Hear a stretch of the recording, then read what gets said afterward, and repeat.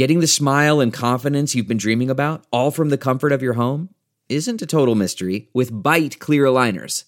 Just don't be surprised if all your friends start asking, "What's your secret?" Begin by ordering your at-home impression kit today for only $14.95. Bite Clear Aligners are doctor-directed and delivered to your door. Treatment costs thousands less than braces, plus they offer flexible financing, accept eligible insurance, and you can pay with your HSA FSA. Get 80% off your impression kit when you use code WONDERY at Byte.com. That's BYTE.com. Start your confidence journey today with Byte. Check this out. Illinois has recreational cannabis, right? What if you want to feel real good without getting high? And how about ordering it online and getting it right to your door? Well, there's this company, Mineral. They do whole plant hemp oil formulations. It's like CBD, but it's more than CBD. Mineral grows the hemp in Colorado. They formulate the product in Colorado, and they create these organic, all-plant formulations for anxiety, stress, inflammation, post-at-home workout, and get this, the sleep one. It's fantastic. So what makes them unique is they actually blend these plant components together. Things that the body has, like fats and vitamins, that actually increase the absorption and effectiveness. So you actually get to feel the benefit of these formulations. Truly. The guy who founded the company, Mills is his name. He's coming on the show next week, and you're going to hear his story. He was in Peru. They tried to take out his colon, but he used cannabis oil to recover instead. I know, it sounds trippy, but wait till you hear his story. It's Mineral. It's a beautiful company, beautiful formulations. I love the balance. I love the sleep. It's mineralhealth.co. That's mineralhealth.co. And if you're listening to this podcast, and I know you are, you want to try their formulations, then use code Chicago15. That's Chicago spelled out and the number 15. That's CHICAGO15. You do that, you'll get 15% off your first order. That's 15%. That's only available for listeners of the podcast. So use that code. Thank you, Mineral, and thank yourselves too, because you're going to love this stuff. Cannabis without the high. That's correct. I have been looking forward to this show, folks, for a long time. Everybody knows I'm a diehard Bulls fan. Everybody knows I've been a Bulls fan since the Bulls first came, their first season, 1966. I bleed Chicago red. And my beloved Bulls, they've been terrible. Everybody also knows that. For the last at least 5 years, I've lost count of how long it's been since they were actually even remotely mediocre. But, of course, they're the subject of The Last Dance, which is probably the most popular show on streaming these days. And so it gives me an opportunity to talk Bulls. So I said, I'm going back in time to one of my closest friends, my dear friend, the great Kevin Blackistone. Welcome to my show, Kevin. Well, thanks. Thanks for having me in the attic. Yeah. I love it. We are in the attic. Well, Kevin is technically not in the attic. We're social distancing. So folks out there probably know Kevin Blackistone is a sports writer, sports columnist for the Washington Post. He's a professor at the University of Maryland, and he is one of the stars of the ESPN show Around the Horn. But before he was any of those things, he was a skinny kid from Washington. He loves his Washington sports teams. Absolutely. Wait, now, Kevin, let me ask you this before we go. Do you even pretend to be "quote unquote" objective when it comes to Washington sports teams? Of course not. Objective? No, of course not. Are you kidding me? If you've got a W on your chest, I'm pulling for you. I don't care who you're playing. I'm pulling for you. Well, the only team that takes any precedence over a Washington team is a Northwestern team. That's the only time. Only time. That is correct. Kevin made this decision in the late 70s that he would be continue his scholarly pursuits at Northwestern, and so he left his beloved Washington and moved to Evanston, Illinois.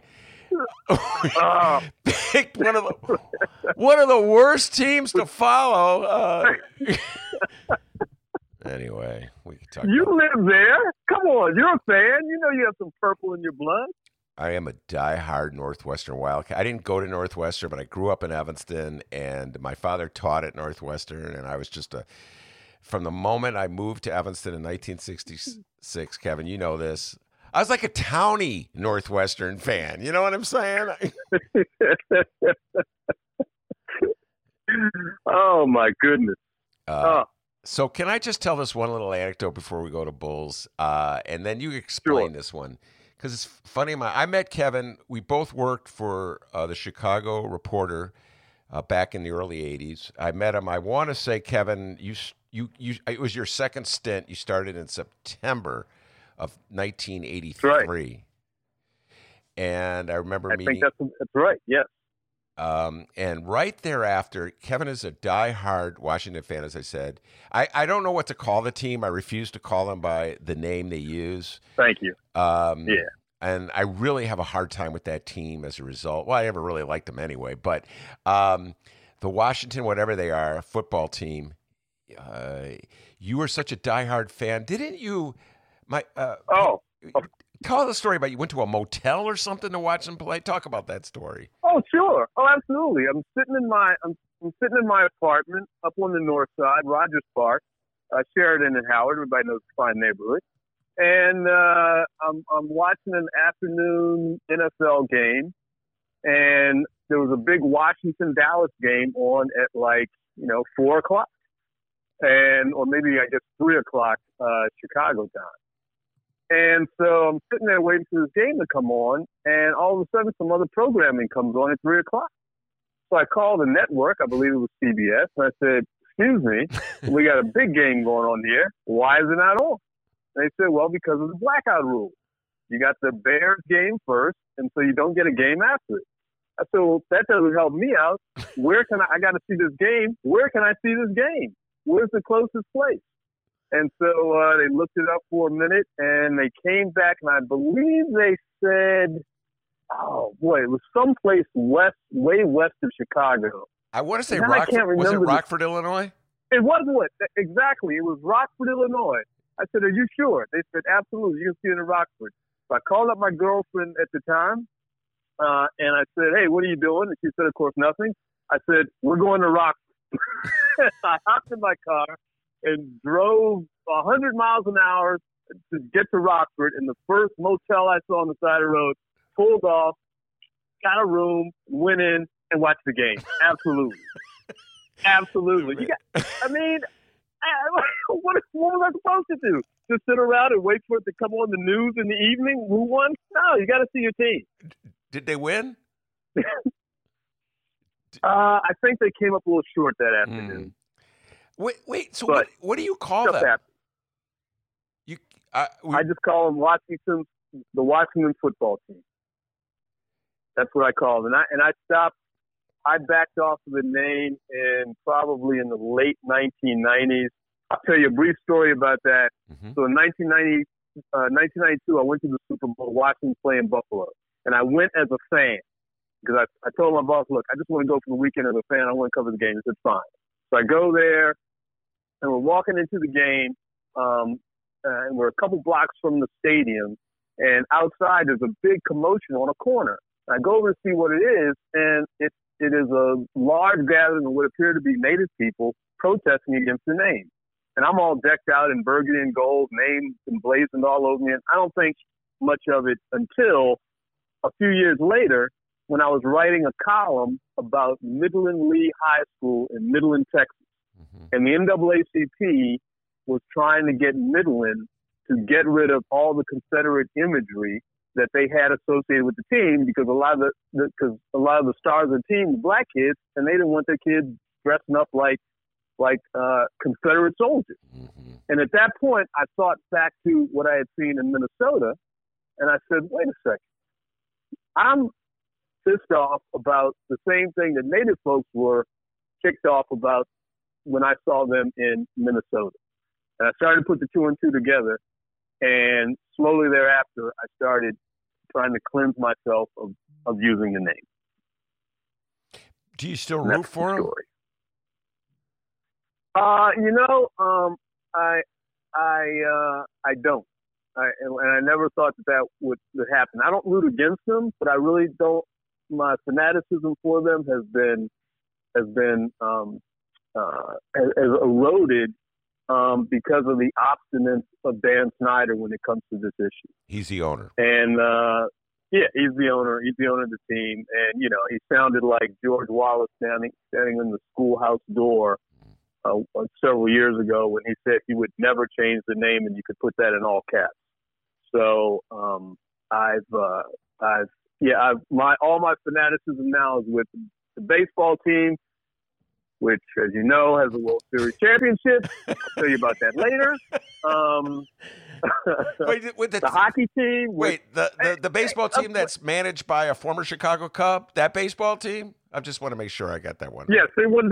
Yes, that's right. They get that down. By the way, they won despite his managerial talent, I want to say. But that's another story for another time on the Ben Joravsky show. All right. And you root for the hockey team and the women's Oh, yes. We basketball won the Stanley team. Cup just a couple years ago. The Mystics, the women's team, WNBA team, they also won the championship. It's a championship city here. Yeah. D.C., District of Champions.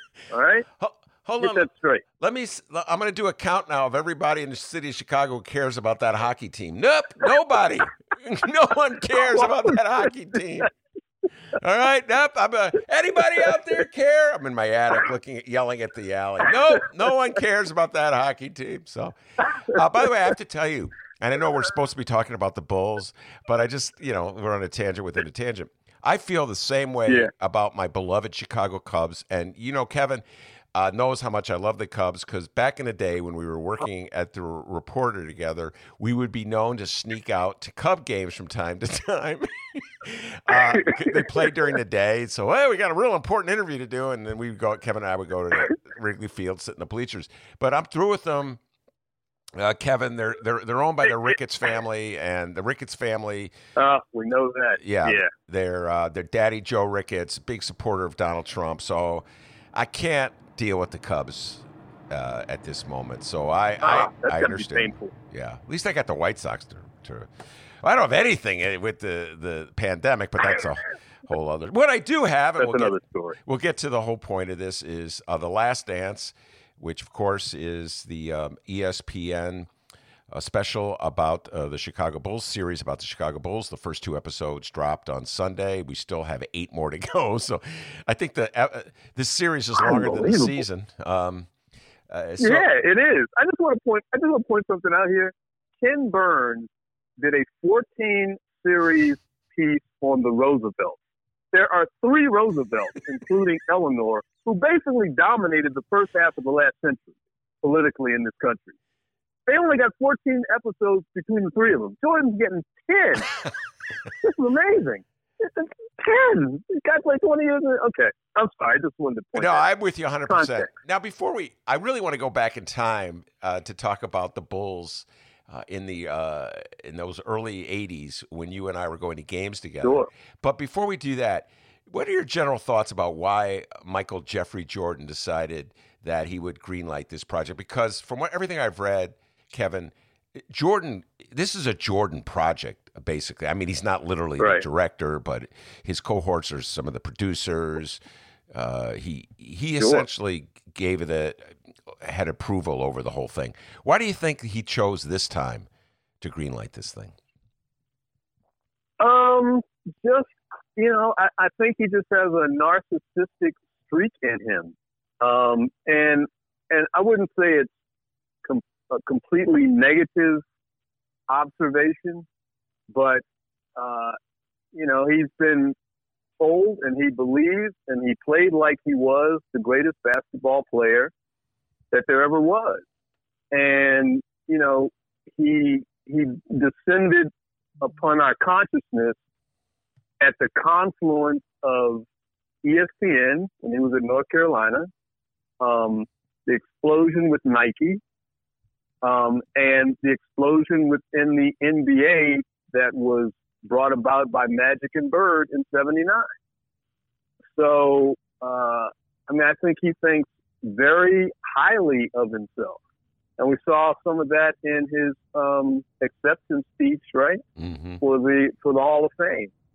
So I think this is personality. I'm sure that, ESPN went to him and said, hey, we want to do we want to do an opus on you. Would you be up for that? And I'm sure he said, absolutely. This has never been done before. I mean, we had the OJ thing, but that was different. This is so far a celebration of Michael Jordan. Now, I understand, and you probably heard that there's some bits and pieces that are supposed to come out in the next 8 episodes at some point that maybe are not so flattering. But this is not one of them. Well, if they're not so flattering, he signed off on them, and then he gets to comment on them. That's my understanding of how it's going to go. So, yeah, my guess is you're right, and I'll add to that. He just wanted to let the world know that LeBron James is not the best basketball player in the world. That there was a guy in the '90s named Michael Jordan. Exactly, and mentioning that, we should also point out that ESPN ceded editorial control to LeBron James for his decision. Right? They let him run that whole special to say where he was going, and it was an absolute mess. Yeah. I thought. Journalistically, you don't do those sorts of things. And I wrote about it at the time and got into an argument on the phone with ESPN executives about it at the time. But it appears that they've done that again so far with this. Because right now, the first 2 episodes to me are pure hagiography. Well, all right. Let me just deal with both things. The first 2 episodes and their saint-like adoration of Michael Jeffrey Jordan and The Decision. Yeah. All right. Now, for our listeners who may not know, The Decision was a TV show that ran in the summer of 2010 during the free agency period, and which LeBron James announced where he was going to play next. He had been a Cleveland Cavalier. He was a free agent. He was being courted by the Miami Heat. He was being courted by the Cleveland Cavaliers, and he was being courted by my beloved Chicago Bulls. Those are the 3 teams that were in contention. And there was a great journalistic outcry at the time that Kevin's alluding to, and he was part of the reason there was this outcry, about the fact that ESPN allowed itself to be used as a promotion vehicle for LeBron James and denigrated their journalistic integrity by doing that. And so a lot of people who were opposed to The Decision, the TV show, as a Chicago Bulls fan, I had a much stronger opposition to his literal decision. Man, you couldn't come to Chicago. But of course, why would he come to Chicago and have to follow in the 6 footprints of Michael Jordan? Right. Right. So, do you agree with me? Play in a stadium with Do you agree with me? And feel free to vigorously disagree with me if you want. That he and D Wade during 2010 just used Chicago as the chumps we are to get more money from Pat Riley and the Miami Heat. I'm sure that was, I'm sure that was part of it. But, quite frankly, at the time, they had a lot more to offer and a lot easier path to glory than did the Bulls at the time.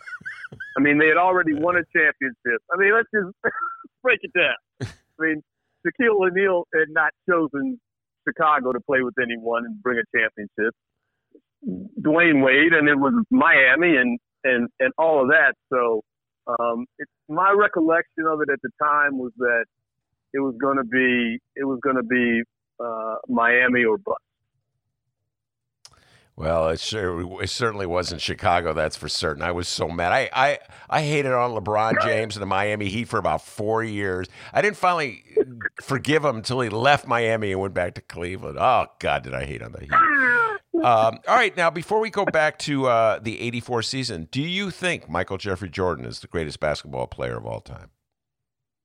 No, I do not. I would think that, to me, that's Kareem Abdul-Jabbar, Lou Alcindor, the things that he did in college, the fact that he was the one black athlete who did not go to the 68 Olympics, said he was going to hang behind to teach kids back in Harlem. What he did when he got to the NBA, all the records that he set, the fact that he perfected a shot that no one else has come close to being able to replicate. I mean, a complete. He improvised like a great jazz musician. Notes that other people just were not able to strike. So I think so. For me, it's always been Lou Alcindor / Kareem Abdul-Jabbar, the greatest of all time. The greatest. And I would have to say, see, I look at it a little differently, Kevin. You're making a cogent argument for on the court. Well, you also talked off the court as well. But I'm also talking off the court. Yeah, you're talked off the court. I'm also talking off the court. Yeah, you're also talking. To me, it's a persona. And so for me, the greatest of all time will be the basketball player that in my mind as a kid was just like an overwhelming Superman presence who I just idolized because he just was so much, he towered over everyone. And that, of course, is Wilt Chamberlain. Sure. Yeah. Now, if you go to Philadelphia and you run into Sonny Hill, who was a basketball legend in Philadelphia, and you ask him who's the greatest basketball player ever, he's going to tell you Wilt Chamberlain immediately, without fail. And he has his reasons. And you look at some of the things that Wilt Chamberlain did, the numbers that he put up there will never, ever be matched. It's hard to argue with him. But, yeah, but for me, it's going to be Jabbar. And, I mean, he's too far in the memory bank now. But you can watch him play basketball on YouTube in color. I mean, and he was playing in the 90s. So, it was a heck of a long career. I guess his last season was 90, 89, 90. For me, it's him. And Jordan, I can put Jordan second. Absolutely. Did Kareem Abdul-Jabbar actually made it to the 90 season? I don't think so. Well, then his last season was 89. I always forget if it was 89, 90, or he was hurt or something. Maybe his last season was 89. Yeah, I think it was 89. I think Divac was the center in 90. But whatever. It's only a geek would even know something like that. But all right, so having said Wilt Chamberlain will always, in my mind's eye, will always be the greatest. Michael Jordan is my favorite basketball player because he brought my beloved Bulls 6 championships. So unlike most Chicagoans, Kevin, even when Michael Jordan does something wrong, I'm like, that's true, but yeah, he's got 6 rings. Yeah, they got 6 rings. Okay, all right. And so I rooted against the Golden State Warriors when they beat. I could not stand when they beat the Bulls record for most wins in a season. Yeah. And I was so happy when LeBron. That's probably why I forgave LeBron James, because he beat him. He sure did. He sure did, man. Well, he had a little help from Kyrie. But all right, so let's go back in time to 1984. And as I said, you moved to Chicago to take the job at the Reporter in 1983. You were a very young man. And the Bulls in 1983-84 Bulls, that was the year before Michael Jeffrey Jordan was drafted. So I am going to run down. I did a little research for this interview, and you and I went to several games together. I know in that first year, we met and we realized we were both sports fanatics, and so we went to the stadium together. I'm just going to read off the list of the Bulls roster, okay, in 83-84. All right, this is the year before Michael. I guarantee you, Kevin, ESPN is not going to be doing a special on the 84 Bulls. Wallace Bryant, Dave Corzine. Oh, wow. Dave Corzine. Yeah. Of course. Dave Corzine. Yeah. From DePaul. He went to DePaul. DePaul. Yeah. And let's just take a little moment to talk about this next name. Quentin Daly. Q Daly. Q, baby. Q. Let me give you the Q history, okay? Out of Baltimore, Maryland, all right? Played on the first all-star team, high school all-star team in the McDonald's All-Star game to the local team to defeat the U.S. team right here in Washington, D.C. at the Cap Center. That's right. Quentin Daly. Wait, Quentin Daly's from Baltimore? Absolutely. I did not know that. He's from Baltimore. Because I know he went to college in San Francisco. So I always thought of him as a West Coast. He went to college in San Francisco. That's right. Got drafted there despite John Schulian's excoriating column in the Chicago Sun-Times about why he shouldn't be there because of the sexual assault incident out in San Francisco, which caused me to write a letter to John Schulian, which caused him to write me back. But that's a story for another time. I remember all this.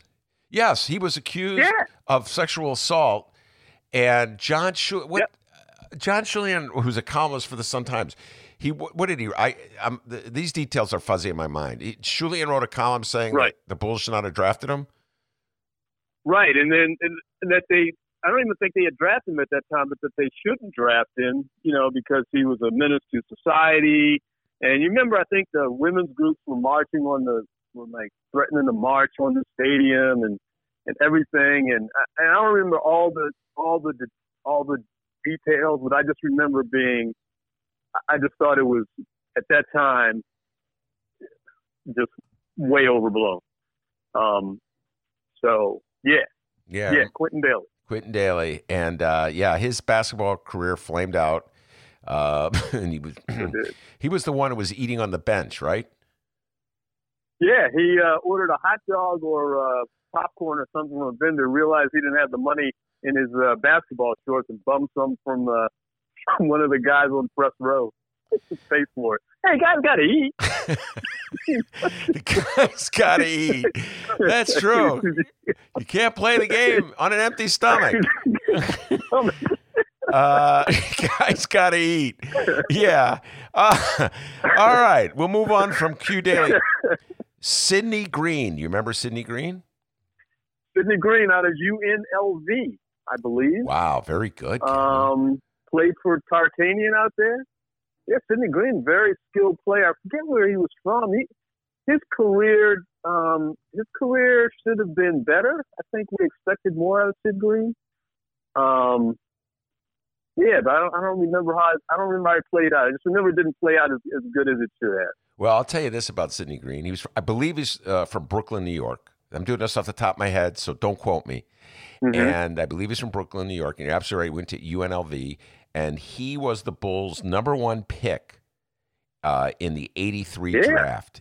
So he was a rookie this year, and that first year, and he was the number 1 pick that the Bulls had. And I looked this up, Kevin. So follow me on this. Mm-hmm. I actually took a look at the Bulls. This is how I spent my time in between shows. So he was the Bulls' number 1 pick. He was the 5th pick overall in the '83 draft, and the Bulls could have had Dale Ellis.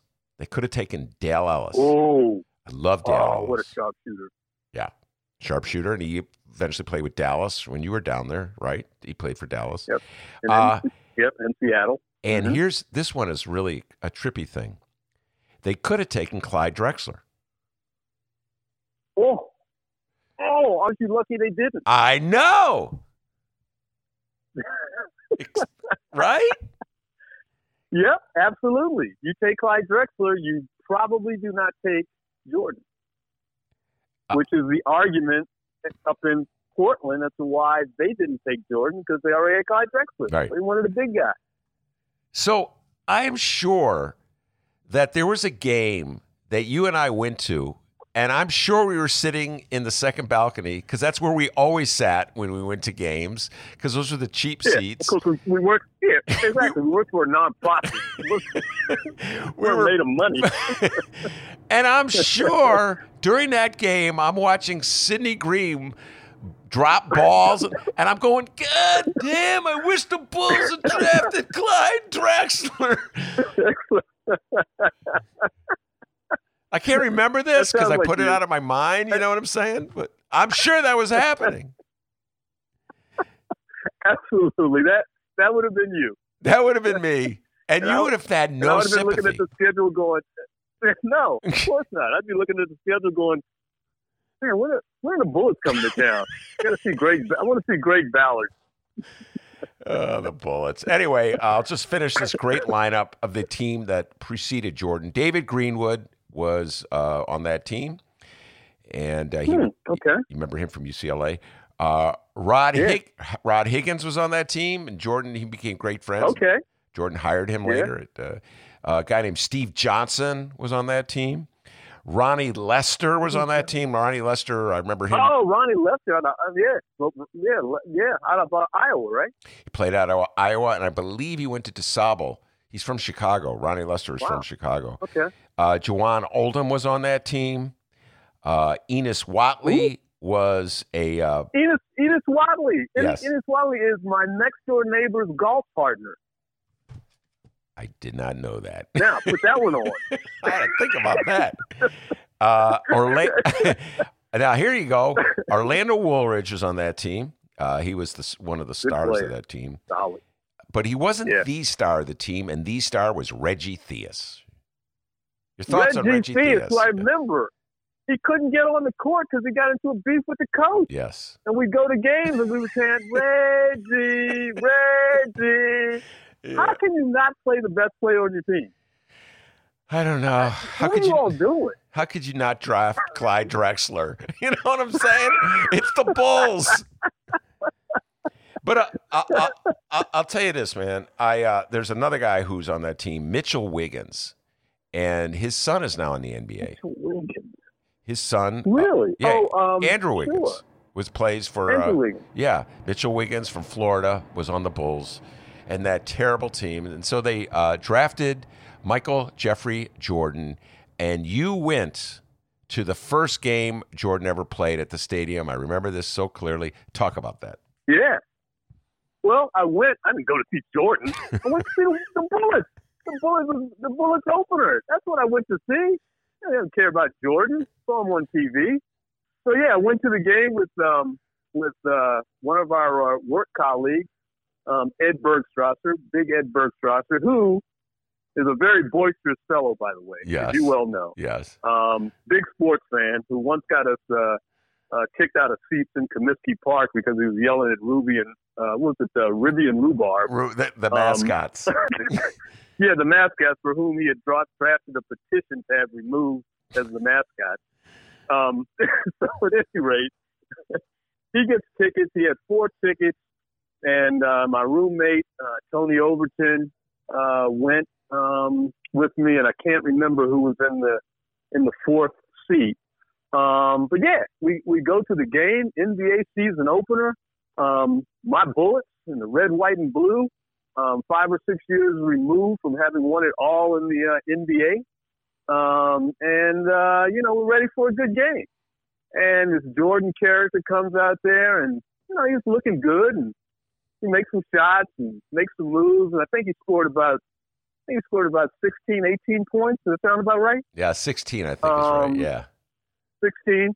Yeah, so he wasn't, he wasn't spectacular, but he certainly was not bad.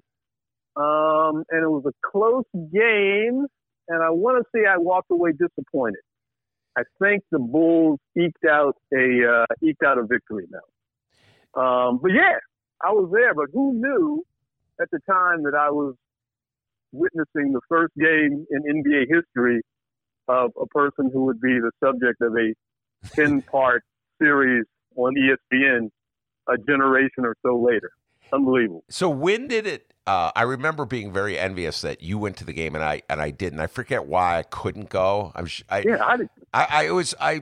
knew it was some like dumb reason, that some obligation I had, and I was so envious that I didn't get to go. I know. I went very soon. Those days, it wasn't hard to get tickets at all for Bulls games. No. At the old Chicago Stadium.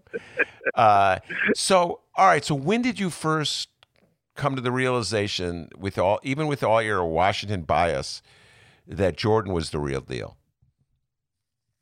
Well, I mean, I got to say, I thought so in college. I mean, when he hit the shot against Georgetown in the Final Four championship game, I mean, he was so smooth and you could tell he was just so gifted. You thought he was going to be a really, really good player. I mean, really good player. Coming from North Carolina, I mean, you know, he was special. But I mean, a lot of special players are coming to the NBA, right? So was he going to be a Bird or a Magic Johnson? I don't think I was predicting that. Was it going to be an All-Star?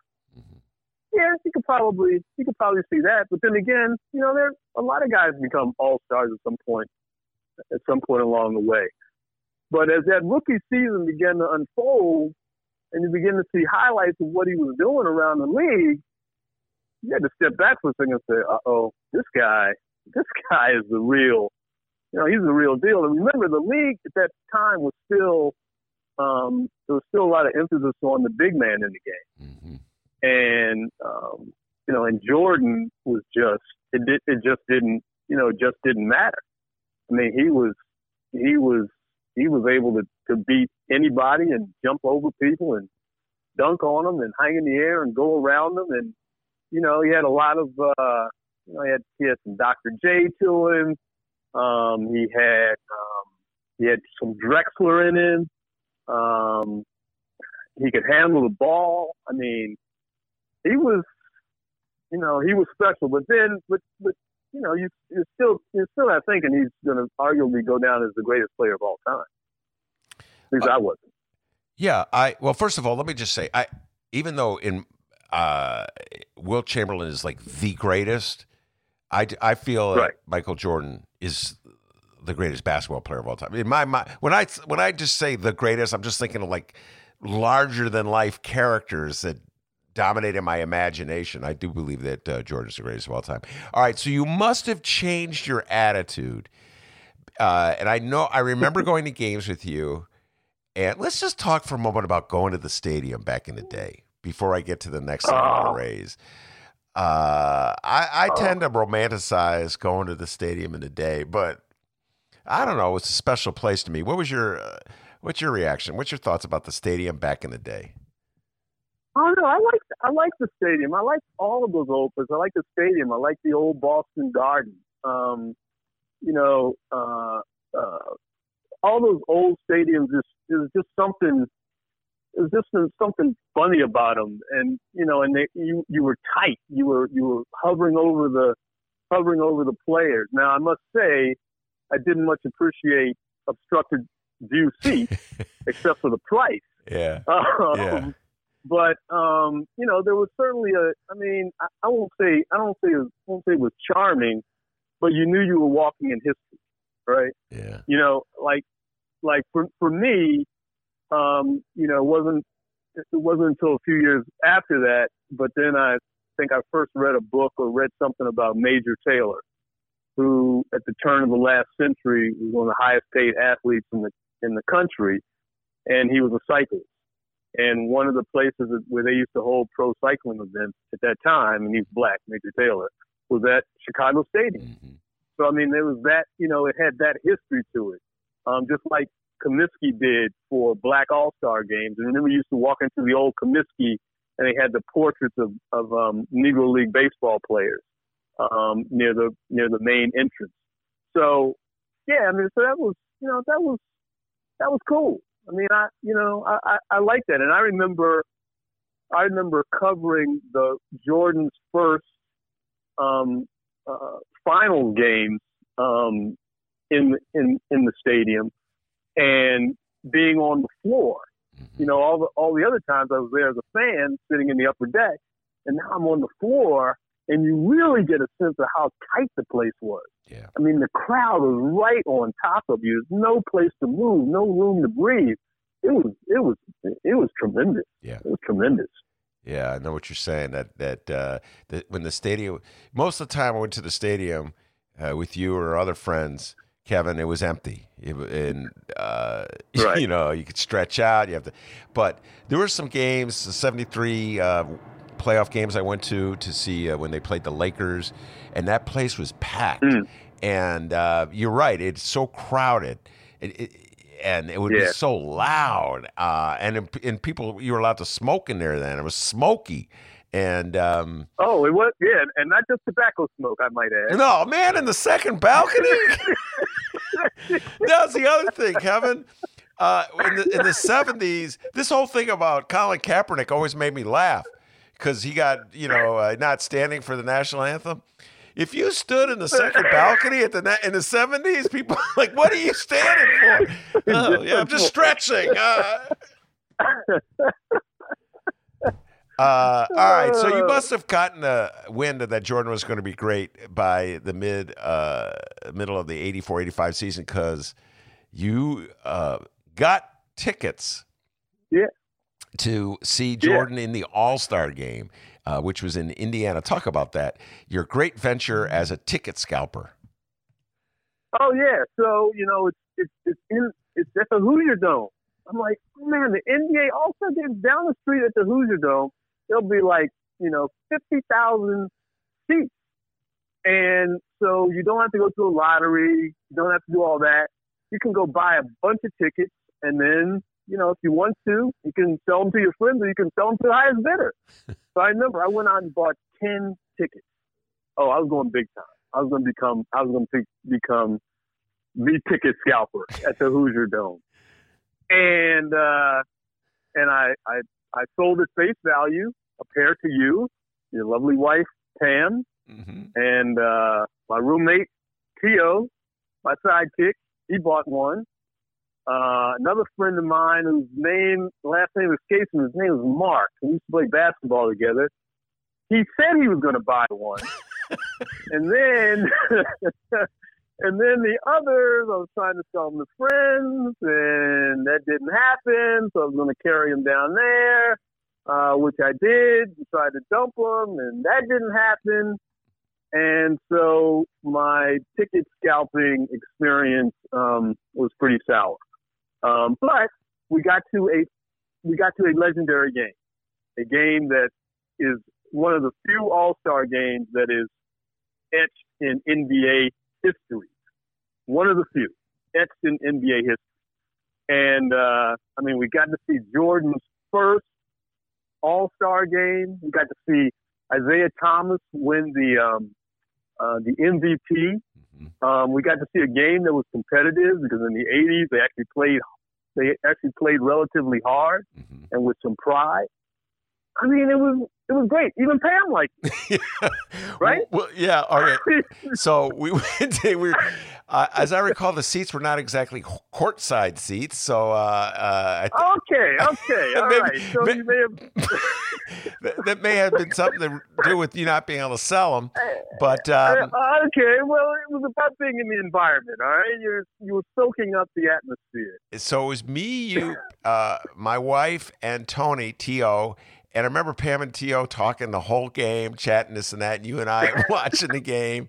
And then, yes, and I remember being, as a Jordan fan, that was the game, the so-called freeze-out game, where right, but I don't think we knew it. We didn't know it at the time.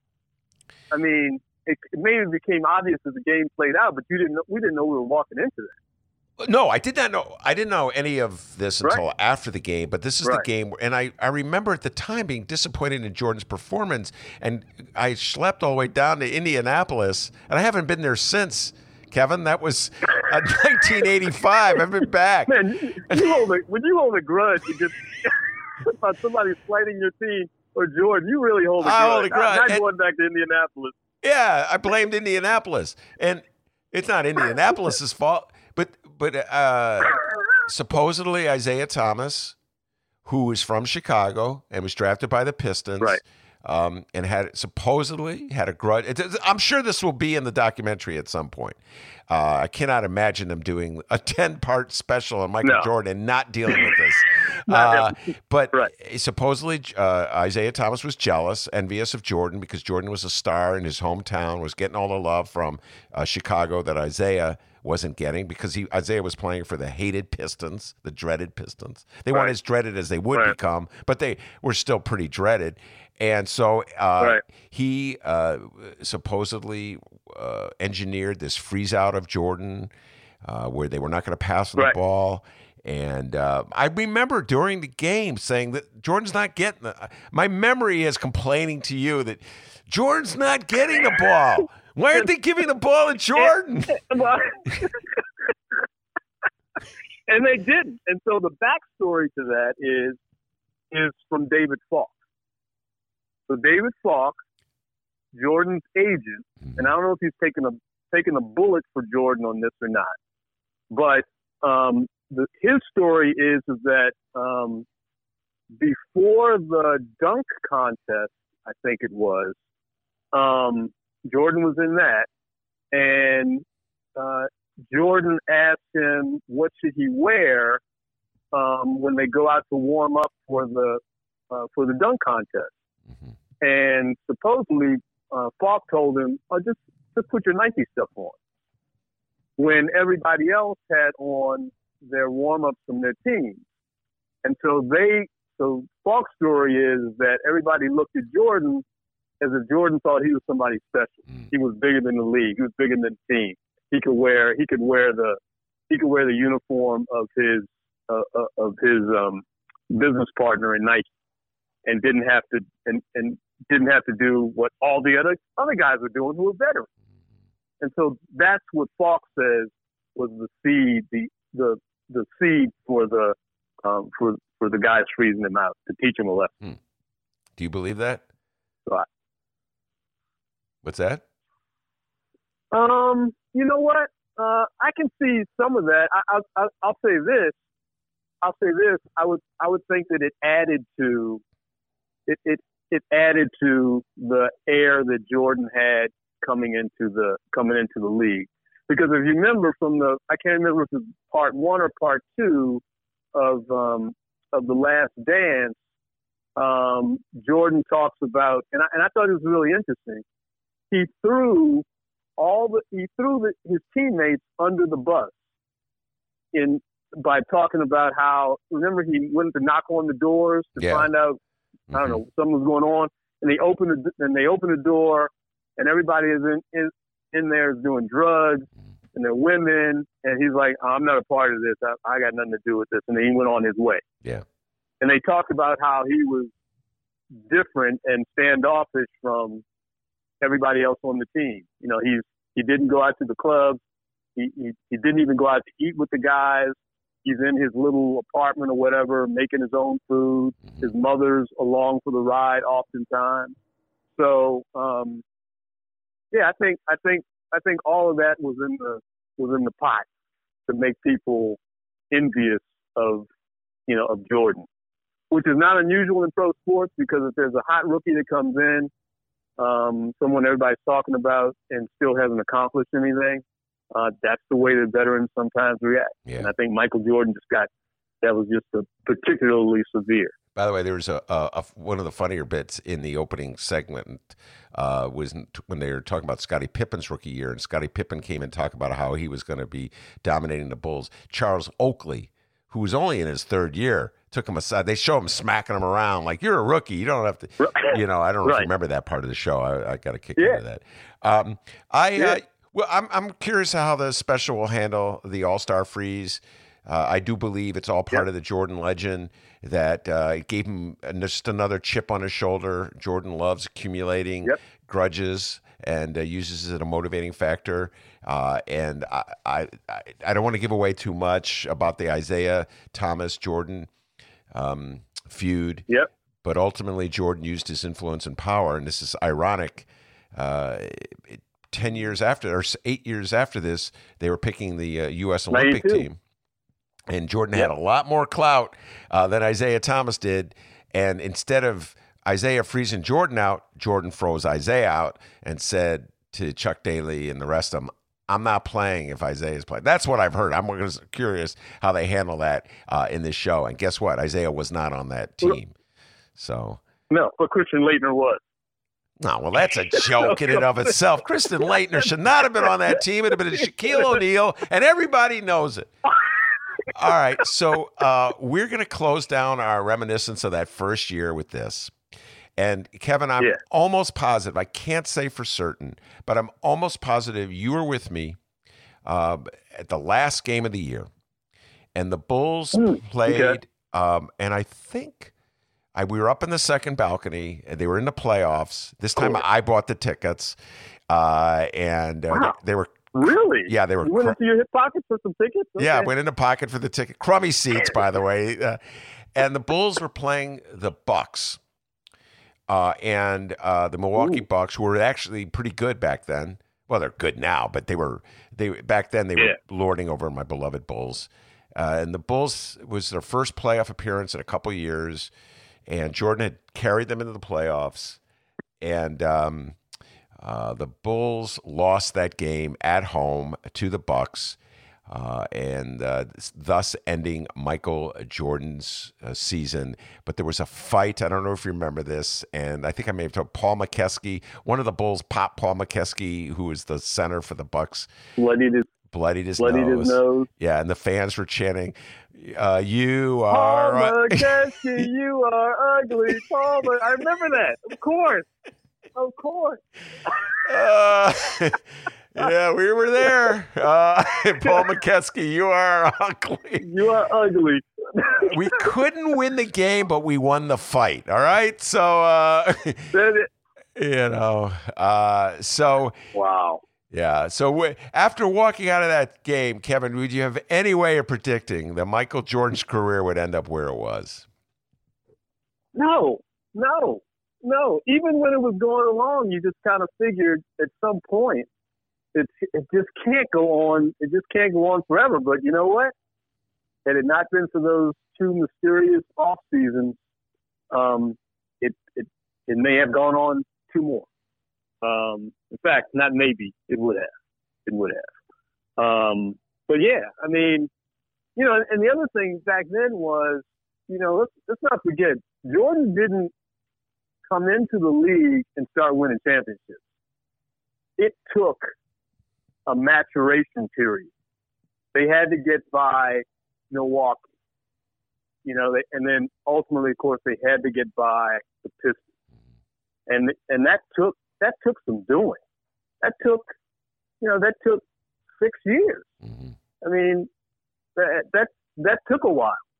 So, and it wasn't until he hit that shot against Elo, even though people talk about the 63-point game in the Garden against Boston, but it really wasn't until he hit that shot against Elo, for me, that it really meant, okay, now you can see the trajectory. Mm-hmm. I'm with you 100%. They didn't win the 63-point. They didn't win the 63-point game. They won that game. No. And by the way, I watched the 63-point game not long ago. A cry for help. I was up late night watching it. And I've watched it 3 times, I want to say, since I saw it originally. And there's a moment at the end of the game. I think it was a double overtime game. I think it was the end of the first overtime, where Jordan... It was tied, and Jordan had the ball with the clock ticking out, and he had Charles Oakley under the basket. And if he passed the ball to Oakley, it would have been a layup. And Jordan did not pass the ball to Oakley. He took the shot. And here it is 30 years later, I'm screaming, pass the ball to Oakley. We would have beaten the Celtics. But, he wasn't ready. Kevin, you know what I'm saying? Right. He didn't trust Oakley. It was all about Jordan. And he took the shot, missed it, and then they lost in the next one. So it's been nice. He wasn't always the greatest. You know what I'm saying? No. It takes time. Like I said, it's a maturation. It's a process of maturation. All right, well, that's a goodest point ever to leave it. Kevin, thanks so much for giving me your time. One of my oldest, dearest friends, Kevin Blackistone. And, thanks for inviting me. This is great. And when you want to do, a Bullets thing, just let me know. I'm available. Or the Mystics, the reigning WNBA champions, the Mystics. Huh? What? You know what I may do? Now I'm thinking about this. We'll bring you back at the end of the show. All right, we'll do another one on the Bulls. We'll just keep doing Bulls one. I got news for you, Kevin. There's no real sports coming for a long time. So if we do one on the Bullets, right about that. We're doing one of the bullets will be a really short show. Not a lot of highlights. All right. That's the great Kevin Blackistone. Right. Thanks a lot, Kevin. Appreciate it. All right? All right. Be good, man. Peace. Take care, everybody. 1, 2, 3, 4. Those are numbers. But you already knew that. If you want to know what number you're going to pay each month for your car, use Kelley Blue Book My Wallet on AutoTrader. They're really good at numbers. AutoTrader.